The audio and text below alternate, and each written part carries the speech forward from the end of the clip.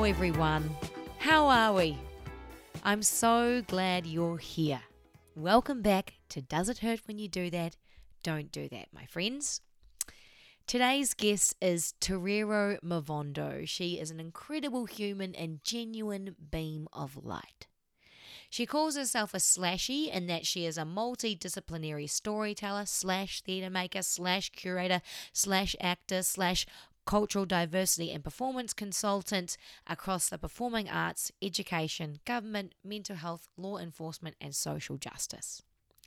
Born in Zimbabwe, she graduated from the Victorian College of the Arts as an actor and trained in dance in the US, studied decolonial studies in South Africa. She's acted with Australia's theatre companies such as the Melbourne Theatre Company, Sydney Theatre Company, Bell Shakespeare. She's been on TV and won a bunch of awards for her spoken word as well. She now co-directs Western Edge Youth Arts, a contemporary company that works across Melbourne's western suburbs, providing space for young people to come together and tell their own stories in their own way and with their own voice. And in today's episode, she shares some of her own stories and her voice, her insight on what it is to be in a process of becoming and the different ways that she is coming home to herself. And so we talk a lot about the mind and the body, and she talks about the chakra system, which in yogic philosophy are the energy centers at different places within the body. And when we get to that part, I want to let you know, if you're like, whoa, this is a bit woo-woo, I thought this was a podcast, not a cult. It's not a cult. And I just wanted to give you a heads up to get your comfy pants on, because there's some relatively uncomfortable things that we talk about, like race and how to be an ally and how to get more comfortable with talking about the uncomfortable things. Things we might not fully understand, so we just give it a red hot go and, do our best, which is what I really believe we all are, right? We also talk about laughter and joy and flowers and the sea and how humans are soup, and I am so grateful that I get to share this with you. So I'm going to leave you to your walk, your morning coffee, or whatever it is that you're doing while you listen to this chat, my friends. This is Terero Mavondo.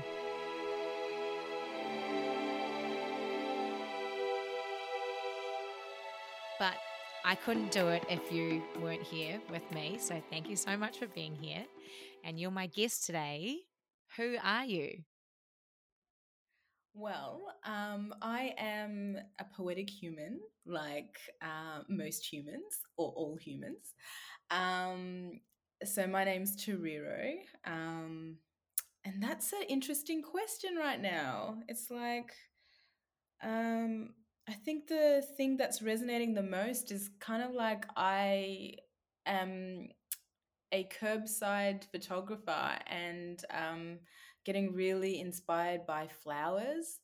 Like it's been this real like deep awakening of I don't know what. It's just like I think it's my ex-partner just really I think gifted me with me returning to my natural self.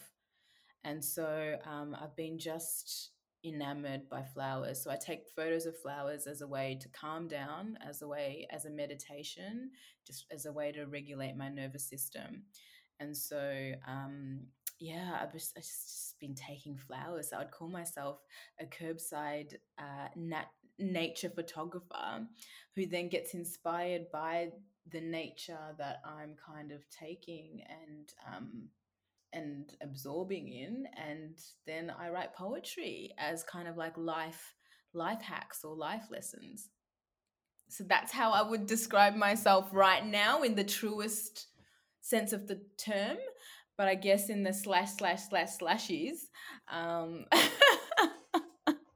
I shrug because I know what it is to be a slashy, and you can describe yourself however you like, And I open with this question because it is like, who are we? And then if we're a slashy, then it's, oh, but what one are you the most though? Or, yeah. So you keep going however you want. Well, right now I'm co-artistic director and co-CEO of a youth performing arts company based in Naarm in the western suburbs of Melbourne. And we work predominantly with young people of color artists. And that's been a real gift for me. And again, like a real coming home. It's been kind of like I've been able to use all these disciplines that I feel like I've been kind of accumulating and refining along the way, and I found a place where I can use all of them, and that's been really, yeah, really special. And I just love young people. I just think they're so in that process of becoming, which I think as adults it's so hard to remember that we're always in a process. And they just are it, so they remind me to always continuously be in a process of becoming.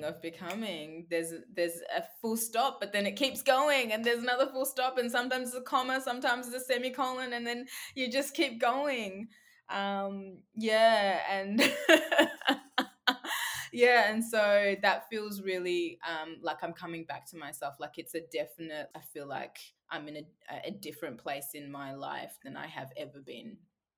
So I started off as a dancer, and then I went into acting, and then discovered spoken word poetry because I was at a acting institution at the VCA, Victorian College of the Arts, and I was just like feeling super a bit like limited in the sense of like my own creativity, because I was just like, it's a funny thing with acting. For a while you realize, especially when you're in drama school, but when you've been acting a long time, you go, I think I'm spending more time being, one of my friends said this, and it just kind of clued in. I was like, it dropped in. I was like, oh my gosh, sometimes I am performing more than I'm being myself. And that's scary. And so actually poetry was a way to just remember what my voice is, not just in terms of like in terms of cadence, in terms of tone, but just like the power and purpose and intention, like what is my essence, because I'm losing it. That's so fascinating. And I experienced that as well in my training in dance and musical theatre. And yeah, it was only, I kind of was like, oh, I'm telling other people's stories all the Mm, time. And that is cool. And I'm a storyteller, but then I am my storyteller, or the spin that I want to put on it. mm. One thing that really struck me with what you were saying before about you feel like you're coming back into yourself. What was there anything in particular, I guess, that made you be away? Being a human. Oh yeah, that's right. That's really hard. Having to go through all the things. And I guess what I mean for me when I say I'm coming back to myself is like I feel like I've been through certain stages of my life. I'm gonna get real like here. Like I think in my 20s, like I came from a Mormon background, and so like religion and kind of my relationship to God, which is both a malevolent and a benevolent being at the same time. That was confusing growing up, like exploring my sexuality as a young person and feeling shame, like like literally Jesus was like up there on my wall, like and so I felt such shame, like exploring my own kind of pleasure. And so I think when I left home, and I kind of left home because of that, I was like, I need to find me. I need to find who this being is that has been kind of mothered and fathered in a very particular way, with an African family who has resettled to Australia, and that comes with a whole bunch of complexity that I think they were both dealing with very differently. And as a result, I feel like I want to be able to be somewhere where I'm just by myself and can kind of explore who I am outside of the home. So I guess that was my leaving home moment. And then yeah, and my kind of leaving the church, I'd say, moment too. I mean, that happened later. But yeah, I'd say I started to navigate different spiritual practices. Like I really went into kind of like Hare Krishna. I went into like Buddhism deeply. I was doing a lot of Vipassanas, and so I had that kind of spiritual awakening, I'd call it. That wasn't necessarily there's a God and there's a Trinity, God, Jesus, Holy Spirit. It was like a different way of being. It was like spiritual practice as opposed to an institutionalized spiritual practice. And I don't want to slam Mormonism actually, because I think there's some good things, but there's some challenging things as well. And yeah, and so I feel like in my 20s I just went through like a period of debauchery, like just kind of experimenting, exploring as much as I could. And now that I'm 36, I feel like the coming home to myself is all right, you got that out of the way.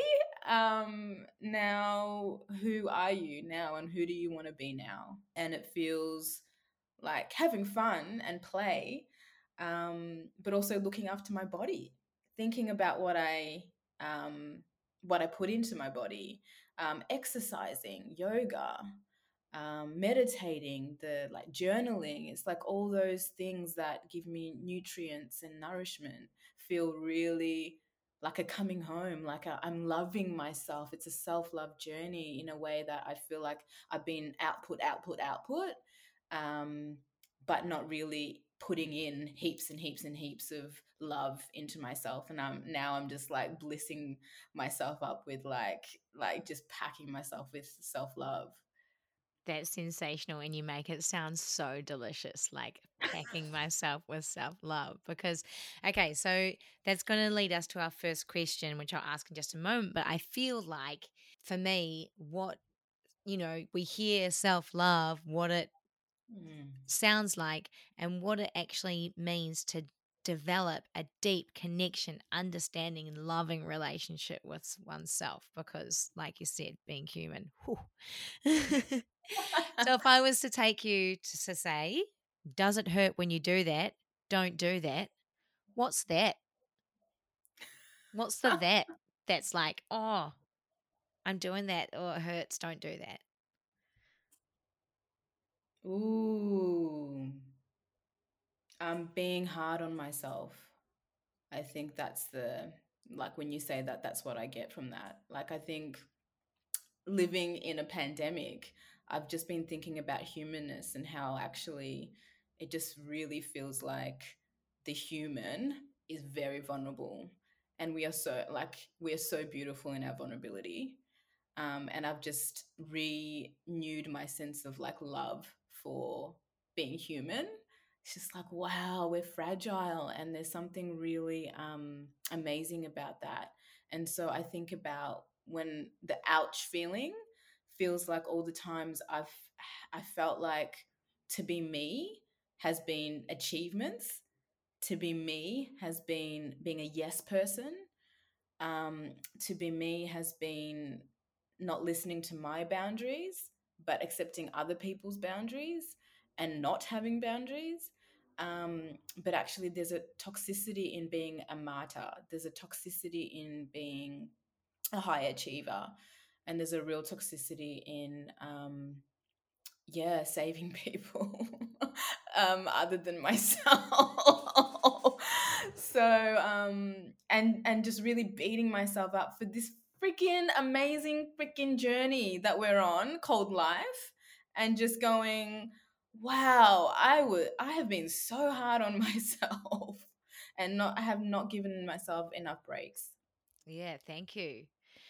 Where do you think that so one of my friends I one of my friends put it very correctly for me personally. She said I have a broken nuffometer.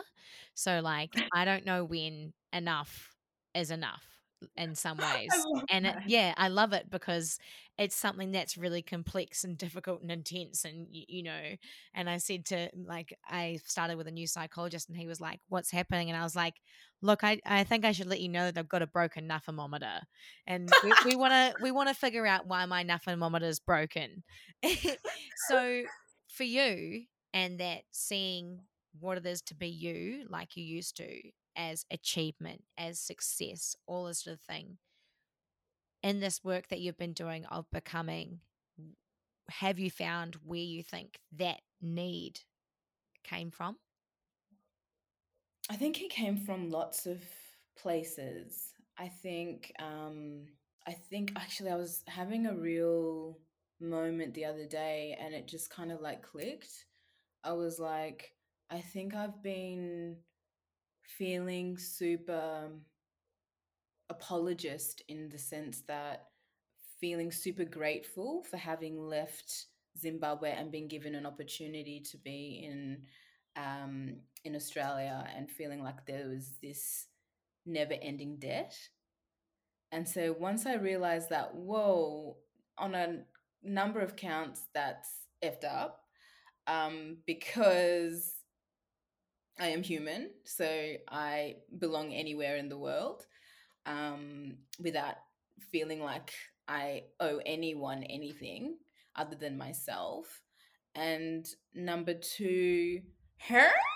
Like the Zimbabweans that I know who stayed on the who stayed on the continent, like that kind of being on your own land is not an underprivilege. To some degree it is, but to some degrees actually it isn't. And so I'm coming from a place of I'm kind of looking at it weird as well. And so that kind of released me of these attachments. I think attachments are the things that make us um yeah, make that take us away from our bliss state. One of my favorite Instagrammers talks about this quite a bit, like in terms of as human beings, we like our natural state is to be freaking blissed out, to wake up going, oh my gosh, oh my gosh, I'm alive, I'm alive, I'm alive. And just like give thanks to like the sun, like give thanks to the bed if you are waking up like on a bed, like just give thanks to the basic things. Give thanks to the fact that I'm not even thinking that I have to breathe. And it's all these attachments and expectations that I've placed on myself that I think also society has placed on me, that then I have adopted and said, okay, I'll place it on myself too. That has really, I think, taken me away from my happiness, from like pure joy. And I feel like I'm waking up more and more in that kind of, oh my gosh, I'm alive, I'm alive. I'm just like blissing out on everything, like drinking water and just really feeling like the the sensorial, like just really deep diving into the senses and going, whoa, that's epic, that's like magic, like water, H2O is magic. Oh, I love that. It's so interesting, isn't it? This I've been thinking a lot in this lockdown stage, especially about joy. Um, Mm. that is my middle name. You know, people are like, Mm. if if someone was to write the book of your life, like what would it be? And I've always said her middle name is Joy. And for me, Mm. my kind of becoming and getting rid of the attachments has been like, you know what? That is actually who I am. And yeah, Mm. what I was going to say is like I've started whenever I go running now and I'm crossing a road, I do like a leap, like if I feel like it. But it's really interesting that this Instagram said, you know, humans are meant to be in a bliss state because I'm studying psychology and we talk about how we are also hardwired for threat in some ways. We like evolutionarily to keep us safe, we have stress responses to certain things. And what is, I guess, a problem with our modern lives is we don't know, like, our body is doing the same reaction to a whole bunch of email notifications that we used to do to the reaction of like a bear outside of where we're living. Mm. And yeah, I mean, we're all just figuring that out as we go. And what really ignited something in me when you were talking about like the nature and how it nourishes us, and I'd be really curious to what you think about this, is Mm. how do you think humans fit in terms of being nature? How do you think we fit in? Yeah, I've been reading up on a lot of like African spirituality, which is often, and I talk about this a lot, like it's one of my favorite topics in terms of like the erasure of it globally in terms of or even cosmology, and quite often like Kemetic, which is like an ancient Egyptian kind of spiritual science or a wisdom system. How do you spell Um, that? Kemetic, you can spell it two ways: Kemetic, or Kamitic with a Kamitic. Um, really says like the fundamental principle is like the whole universe, like universal law. So LORE versus LAW, that there is already like a universal law that we are part of and that we exist in, whether we're conscious of it or not. And so universal law, it kind of says we're literally creating we're co-creating our realities. And so it's like a feedback loop. So this reality actually, even though it feels really solid, is actually kind of like a projection of everything, every thought that we've had, every experience that we've had. And so I guess naturally what happens in the universe is that it harmonizes. And sometimes that is like harmony can doesn't always look joyful and blissful. Harmony can look real painful, and like all of it exists, all of it is true. It just means the balance, the harmony. For me, balance is like when the masculine and the feminine in anybody is meeting. There's an alignment there, and I guess, um, and that might look like death, that might look like birth, that might look like suffering, that might look like it, I think it looks different, and it all exists. It's like how we respond to it, how we respond to every moment. I think we then feed into the next kind of film. It's like a scene. It's like what movie do we want to like make?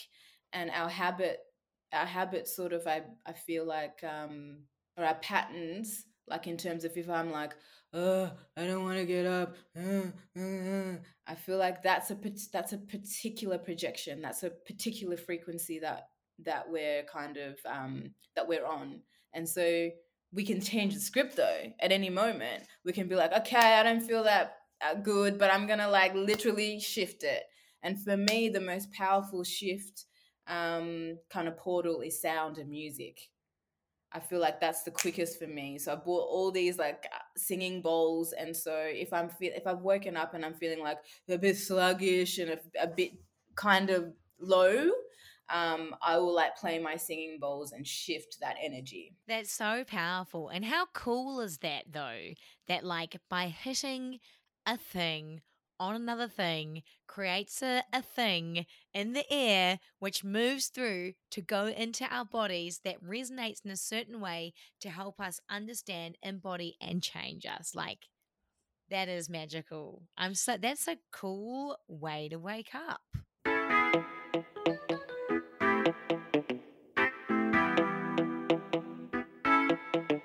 One of the things I think that's really easy to forget is the body. And you would know the power of the body as a dancer, like really intimately.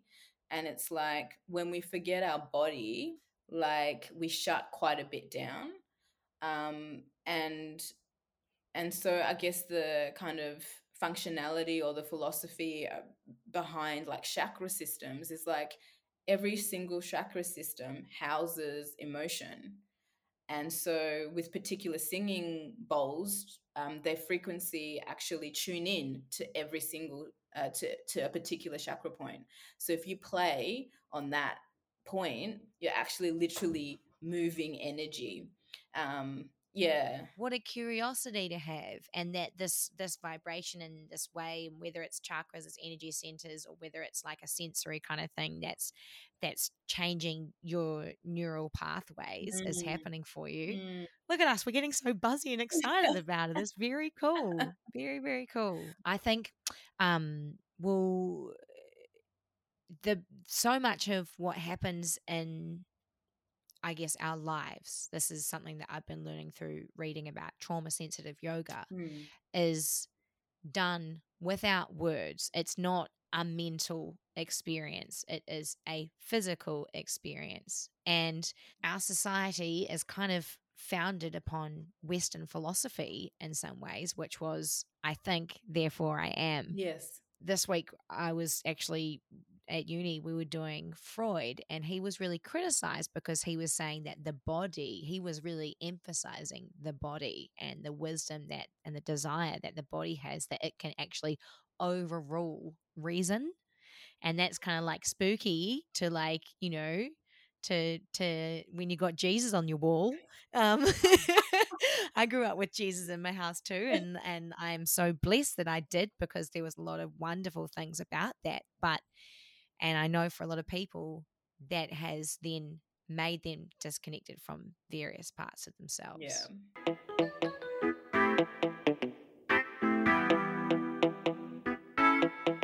Going, yeah, there's something about gut health that's really, really important, and just health in general. And I hate water, right? So, but I've had to learn to love water, because I'm like, actually, water is life. Like, if I do not drink enough water in a day, I am not going to be my best self.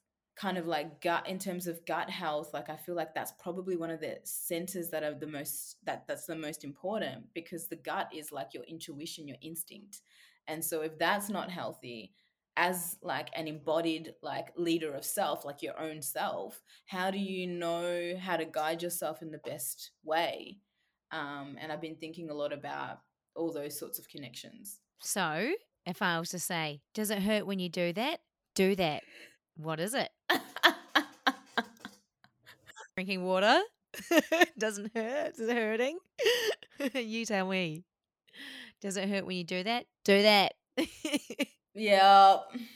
Yep, it does. I don't know why my body just goes, "Ugh," I need something with it. But I mean, if I drink, like when I drink it, it's great. Of course. One thing I love about water is like submerging myself in it, because our skin is an organ that absorbs water. So, really viewing it as that, and just like, yeah, right now I'm spreading my arms wide because I'm like imagining swimming in a pool and like absorbing Mm. water through my armpits. Like, yeah, just get it in me. I started this when I was in New Zealand. It was quite a challenging time in various ways, but I was so grateful that I had amazing bodies of water to swim in. And what I would do is I would like go to the sea, and I would put my face like in the wave. Like, I would like try and get the wave to hit me in the face as Mm, much as possible, mm. to be so humbled by the nature and just try and like absorb it. Yeah, and the kind of like salt water like that's got such good properties for the body. Like yeah, I love being in water. I mean, I can't swim, so I float. But yeah, similarly, I love just being thrashed. It's like the most it's just so exhilarating and fun. Being kind of like reminded of my smallness in a way, and my fragility. Kind of, I don't know why it makes me laugh, and why it's like I just find it so funny, that this big body of a thing can just like slam me slam me down. Oh yeah. Okay. It's so neat to chat to you, because like we met, well, we'd only met we did the physical theatre course, right? Yeah. Is that where we first met? Yes. And then we had the Ruckus Smorgasbord workshops, Yeah. and you were giving, I think it was an intersectionality talk, maybe. Yeah, I was running a yeah, it was intersectionality. It's like a cultural safety and diversity workshop with my co-artistic director Penny Harpham at Western Edge Youth Arts. That would have been in 2019, I think. 19. So between like that workshop and because I felt like what you were speaking about then was starting to kind of come more into like why people are like, oh God, we need to we need to do something here because this has been really out of balance for a really long time. Mm. And your workshop, I know, was to educate people on what that means and what can be done and what is being done in your work. How has, like, between then, that was January 2019, and now, how has that changed or what is different at all? Yeah, lots. I think recognizing that as soon as you start to speak about race, that actually it's such a everybody kind of has a response to it. And so it has to be kind of treated in a very, very gentle, kind way, from my perspective, in the sense that I want to create spaces of care and safety. Um, and so I think when I was running them then, I don't think I was thinking about the safety of white people in that equation. So I think what has evolved and changed then is I think I've been thinking about safety of all the people, all the participants in the space, and it's in the delivery, and I think in the reframing of the workshop. So it really is a conversation, and it is about really just kind of going, hey, yo, it's hard for everyone. Like it's fucking hard. It's hard work. Like it's hard work no matter what kind of end of the spectrum or middle or wherever you lay on the kind of yeah, like ethnicity spectrum. It's actually really complicated. And so yeah, I've been thinking that about that quite a bit in terms of positionality, where we all are positioned, and that I think in order, like, if it is something that you're interested in terms of like unification and equity and inclusivity and harmony, I feel like our responsibility, no matter where we are kind of standing on the spectrum, is doing the work. I think it's kind of going institutionalized racism and supremacy is just one layer, but the body is also an institution and it's also a layer.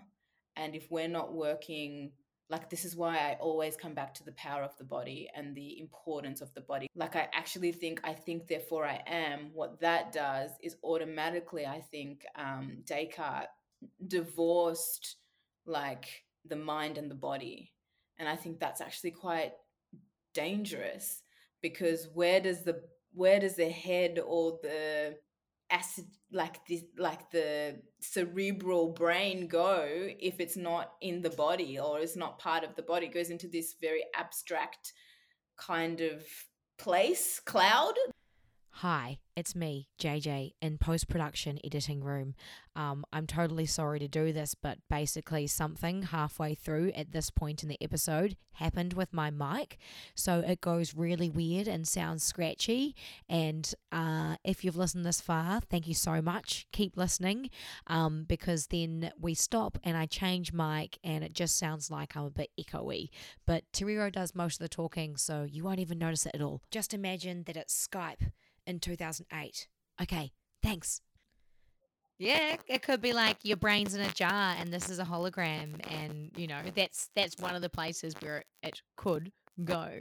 And what's buzzy is we don't even know if that's that we don't even actually know if that's true. But I want you to keep on going because you're right about the body, and yeah, please keep going. Yeah, and I think so. Concepts like race, if you don't have like a direct, violent kind of like experiencing of it to the in the day to day as the person receiving that, I think it can seem very abstract and floaty. But so the work is really it's that kind of like getting your body like moving and feeling like fluid and doing the like doing yoga, doing stretches, because you're actually preparing the body to be ready to hear about things like race and to actually kind of really engage in those conversations. And so I guess for me, the problem that I find at the moment in terms of talking about race is that often it's always like, oh, I don't have I hear a lot of white people go, I don't have a lived experience of it, so I can never understand it. I'm like, oh no, no, but you do. You know what it is to be white. Like, is it the most recent what do you call it, census, where people identify? You're identifying how you see yourself as a person, and a lot of white people see themselves as white, and so it's like a that is a lived experience. Like that does come with all sorts of things like shame and guilt, and like if you're kind of thinking about colonization and kind of like the dispossession of First Nations peoples all over the world, I can imagine that for a lot of white people that would bring up those things, and they're quite uncomfortable kind of emotions to navigate and move through. And again, it's like those life hacks. It's like, how do I regulate my nervous system like quicker so I can kind of go, oh, okay, I'm moving. Yep, okay, I can move through these really dense, hard emotions, and I can move through it. And actually, it can be a source of curiosity as opposed to pain and kind of like torment. I think there's something beautiful when you move through those sort of emotions. And similarly, from the perspective, I think of a person of color, like as a melanated woman, I feel like for me, it's going again, the attachment thing, going back to the attachment thing. It's like if I place too much attachment on my blackness or in anything, it's going to trap me. Like, I've actually got to do the work and go, what's going to get me in my most blissed out, which is our natural state? What's going to keep me blissed? And if it's hate or if it's like rage or if it's those things aren't going to keep me like get me there. So I've got to work through the density of those emotions, whatever it is that you're feeling. I think there's no bypassing the body. I think that's the only way we can actually move through all of this really tricky terrain and keep getting kind of like lighter and lighter about it, and staying in our joy and our bliss more consistently. I think that is such a wonderful light to shine on it, because, like you said, talking about race, it's uncomfortable. And we're not taught, depending on where you're from and all that sort of thing. Yeah, we're not taught how to navigate it with ease, right? And like coming to the body and saying, if you can learn to, be equipped to have the awareness to notice, okay, this is an emotional response and it wants to manifest behaviorally, but why? Oh, that's right. Conditioning from society or this person, doesn't know or whatever. And I think one other thing about it, about coming back to the body, on the inside, regardless of your color, it's heart, lungs, gut, muscles, testes, ovaries, whatever. Strip it all away. And like, I'm not saying that from like a color blindness, I don't see color kind of thing, because that exists. And it's I I love that. And also I think that is, I find like we're not very good at trusting stuff that we can't really see and know and understand, you know and like you said, people are like, oh, it's all up here kind of thing. That's beautiful.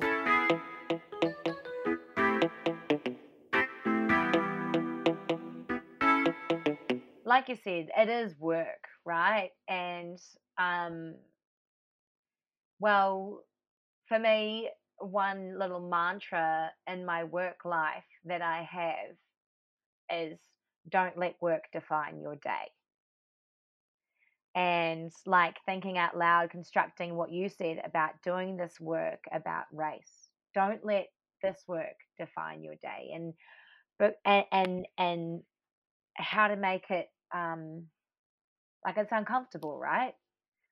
What have you found, like you said, with the safety makes it more comfortable? Because I think it's that simple thing. Like when somebody is heard, they're more open to receive and to give. Like just that's just like 101 foundational, like how we relate with everything, not just human to human relationships, but I think that's always with the natural world, with animals, with plants. I think there's a spirit of reciprocity there. It's not just take, take, take. It's like, yeah, I think I think for me that's a flow. That's where the flow happens, and that's in the flow is where the magic happens. And I feel like race, I can imagine that white people would feel very kind of like guarded and ready to be on the defense, because I think there's a lot of rage that comes with that. That's part of the processing from like brown and black peoples, thrown at white people. I think there's a lot of anger, sometimes hate, and that can be huge. So I understand why the shield comes up, and so it's more. So it's like, what ways can we approach race in gentle ways that doesn't even allow the shield to come up? And if the shield comes up, how do we find ways to quickly kind of like just drops the shield and regulate our nervous systems again? And breath is a good way. I think it's like reminding people like, I'm not your enemy. I'm not here to like attack you. I love you. Just those just beautiful things that make you like that you want to hear from anyone, any space, so that you feel safe. I see you. I'm here to celebrate you in your best version of self. You're amazing human, and I want you to see my amazingness as well. And part of my amazingness is also the fact that I am a melanated woman, and part of your amazingness is that you are a white woman. And it's like, what are the barriers? What are the things that are not allowing us to fully like see each other? And I think we can't like get to the purity of the connection without talking about race, without kind of moving through the trickiness of race. Because we're not taught it at a really young age. Like I think we're taught it in a very didactic, in a very kind of unembodied way, and it's always kind of very extreme. And it's moralistic as well. It's like if I, through whatever it is, am racist, therefore I am bad. And yes, a lot of bad shits happen because of racism, but through making it be like, look, that it doesn't mean that you're bad necessarily, because then it's like that's not the brush that you're being painted with at the stage, and we don't even really, like I said, need to paint with the brushes. I mean, but it can get tricky in terms of like, again, when we stop humanizing, seeing the human in somebody, like when it becomes like your whiteness becomes the dominant thing and my blackness becomes the dominant thing, and we stop seeing the whole person. I think that's where we can get stuck in tropes, and that's where the shield and the guard comes up and the distrust comes up. And it's just like, if you see somebody in their fullness, like it's just not very likely that someone's going to like react negatively to that. Like I find that such a lush space to be, where people, like, when I'm really fully seen and when I really fully see someone, I just, it goes back to my, like, I love humans for that reason. Like, we're so fragile, we're so vulnerable, and we're so fucking beautiful. Like, in all of it, in the yuckiness, in the grossness, in the exhaustion, in the joy, in the celebration, in the everything, like, makes us beautiful. And I think for me, someone who's willing to kind of go, all right, like, I hear you and I want to do the work and I'm learning, and I'm sorry that I harmed you in that moment, I hurt you in that moment. Please know that I'm committed to doing less harm. For me, it's like, wow, like, you're an awesome person. Doing less harm. Yeah, humans are pretty great. I say humans are soup. We are so, it's so, everyone's a different flavor. It's, yeah, and it takes all sorts of things to make us great Mm. in a bit of time. Yeah, and I think to the kind of harm piece, like, I feel like if we are not doing the work, we can harm. Like, whether it's race, whether it's checking our egos, whether it's like checking our um martyrdom can be harm, like, can be toxic, like, all these elements. It's like, that's why I'm like, I think for me it's about returning to self, to know what is my toxic elements. I'm a good person, I believe. I've got toxic shadowy shit that I want to work on so I can be a better and person, but doesn't stop me from being a good person. But yeah, I'm not going to deny that there's things that I need to, like, work on. I mean, that's the beauty also in being human. Absolutely. Yeah. We'd get bored if it was easy. I'm imagining this vision of like a garden, you, the self, as a garden, and like we have to get our Mm, hands dirty to get some of those weeds, and some of those weeds have been there for a really long time to make I space love for the that. flowers to grow. And like there's also times in which they won't, you know. It's compost time, Shows that I know a little bit about gardening. I'm just throwing in my garden jargon, like, get out the rake. Just extending the metaphor however I can. If I was to give you a power to be able to, like, send a text message to everyone in the world at one moment that had a message, or to have a billboard up somewhere all over the world, what would it say? You are the creator of your own life. Boom. What are your scenes? What's your film? What's your movie?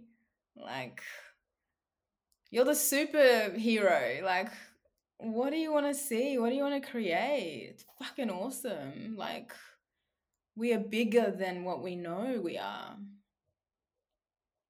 That's what I would say. Yeah, that's beautiful. We've created such good things today. This is like a good little snippet, We've got a tangible legacy right here. I really like that. Yeah.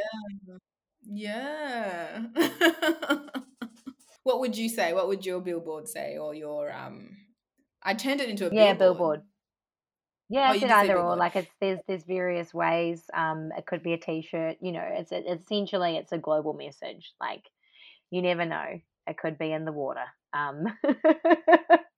In the singing bowl, you just have this universal singing bowl that everyone has to, a keep cup singing bowl water bottle that is magically gives a mantra that is, you are the creator of your own life. Yes. Yes. What would mine be? It's interesting. I was just recently asked that the last interview that I did, and I was like, oh dear, I should know straight up. Maybe today. It's going to be humans are soup. Yeah, Oh, I want that yeah, t-shirt. Yeah, that's great. yeah. We are. And so it's been around for a really long time, and all different places in the world, right? It goes really well. Yeah. And I like this thing that you were talking about in terms of legacy, and this moment right here that we have created and are co-creating. and just thinking, like, it's that simple. It's these conversations, like it's these tricky kind of like icky moments. Like sometimes I could feel like race always like tends to, I still have a very physical, visceral feeling in my body when I talk about race. So I could feel myself like knotting up and in moments, and then I felt myself release in moments, and me like stop breathing in moments, and then remember, oh yeah, just breathe. Like it's the kind of like breathing into it, it's the leaning into it. For me, that's where the juice is, where the human soup is made. That's like the bone broth. Yeah, that's the yeah. I I think do you want me to tell you what got me thinking about legacy? Is Mm. I got sent a letter. It was a photocopy of a letter that my mum. So my parents did missionary work in Papua New Guinea and Tonga with my Mm. siblings. I'm the youngest before I was born. And Mhm. my mum wrote a letter back to her family in New Zealand about the Easter weekend that she experienced in Tonga in 1983. And this letter was very detailed, and it was a real, like, it captured that moment so well. And it got me thinking, like, okay, well, what have I got to capture this? Are people going to look through my Gmail? Are they going to go through my Instagram stories to be like, this is who she was? Like, I feel, and I'd be interested what you think about this as a poet and someone who works with words, is because we live in we're so gifted with technology that we can show people photos of things rather than describing it, because that was a thing. She was describing every element of the trip. And Mm. that I feel like we've lost the ability to describe. People are like, oh man, like I went to this thing, let me show you a photo. Whip out their phone, show me. I'm like, no, no, no, no. Describe it for me. Like, what is it? What was it like? What did your senses say? What did it smell like?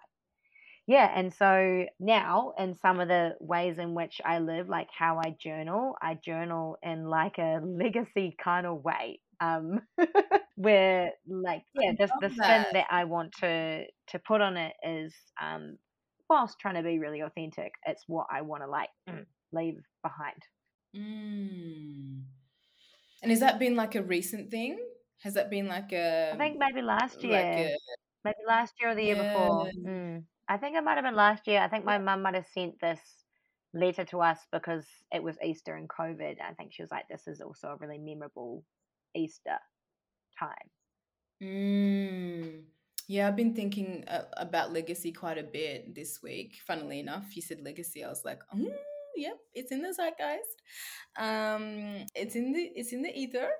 Yeah, just going for me, thinking about this really specific time in history where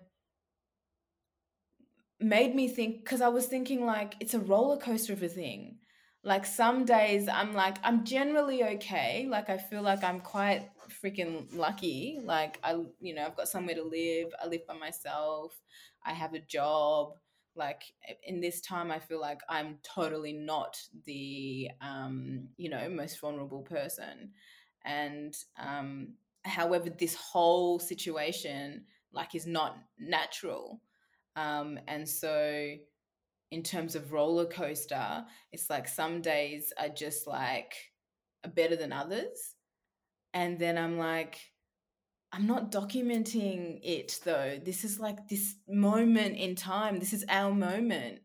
And then it made me think about like slave ships and like how we get snapped, even World War II, or like it just made me think about how even like poets or writers, we get only a certain amount of people's stories, and we get very snippets of things, but it's like so much actually happens in real time, that made me go, oh my gosh, like I wonder if there was like what kind of jokes was happening, like, because I think humor is a part of resilience, like it's part of us. It's like, how were people like what were the jokes, what were people laughing about to keep themselves going, what were they just what was going like that. I want to hear the internal kind of like monologue, because I'm like, mine is freaky deaky, as I imagine lots of people's are quite like, huh? Yeah.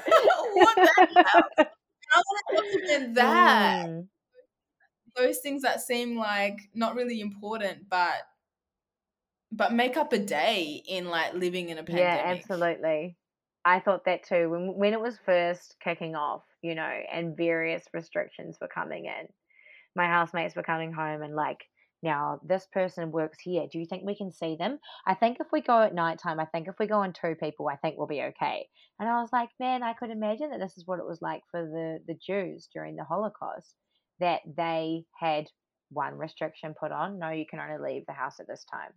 More restrictions put on. And then people navigating, how do I see my partner? How do I see my family within this? Yeah, very fascinating time to be alive. And I think overall, to like draw all of these strings together, which like I don't have to do that, but I'm going to try, is, and you can join me as well, is like humans are so is complex, but like what perspective we have on it, whether we see we are part of nature, nature's beautiful, nature fluctuates, whether we see it as we are the creator of our own life, what lens do you want to play it with, what legacy do you want to leave, how are you going to look after yourself by doing what's here and now in the body, is like you said, it's resilience. It's how to figure it out, because we don't know, we could be the brain in the jar.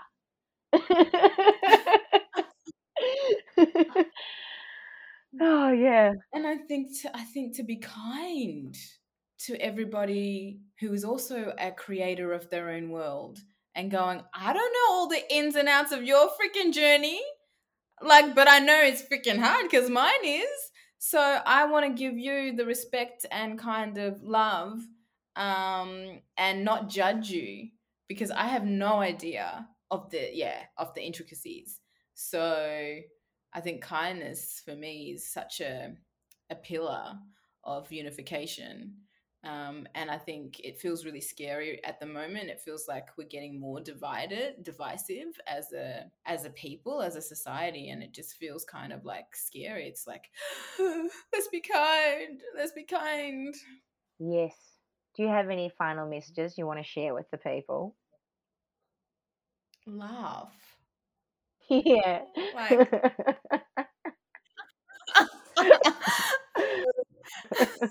there's two people who make me laugh the most in my life, and one is my bestie Akimira, who's in Kakadu, working there at the moment, and I just snort, belly laugh, like like I don't know what it is, but we just laugh. And so I spoke to Akimira probably on Tuesday, so that was the last time I like super super like really laughed, and I don't even know what we like. It actually doesn't make sense, like why we're laughing. There's no logic to it. It's just we make each other like, it's in the tone of something we say, and then we just crack up, and we can be talking about the most intense conversations in 1 minute, and then the next minute is just like we're like and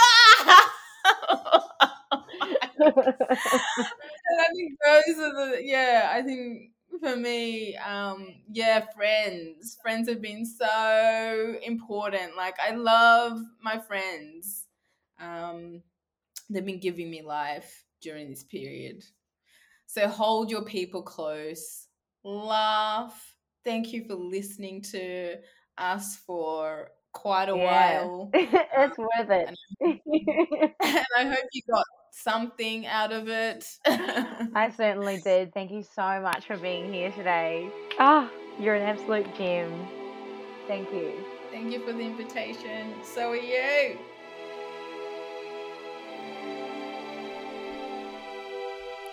Thank you so much for listening and sharing your time with me this week. For this podcast to continue, I could really use your support. If you enjoyed the episode, please screenshot it and put it on your social media, send the episode to your friend or family, and if you can click subscribe to the episodes, they'll fall into your algorithm like your old friend JJ popping into your ear every week. I appreciate it so much. And as well as listening to this podcast, you can just keep on listening to your own wisdom by asking the questions, big and small, like, does it hurt when you do that? Don't do that.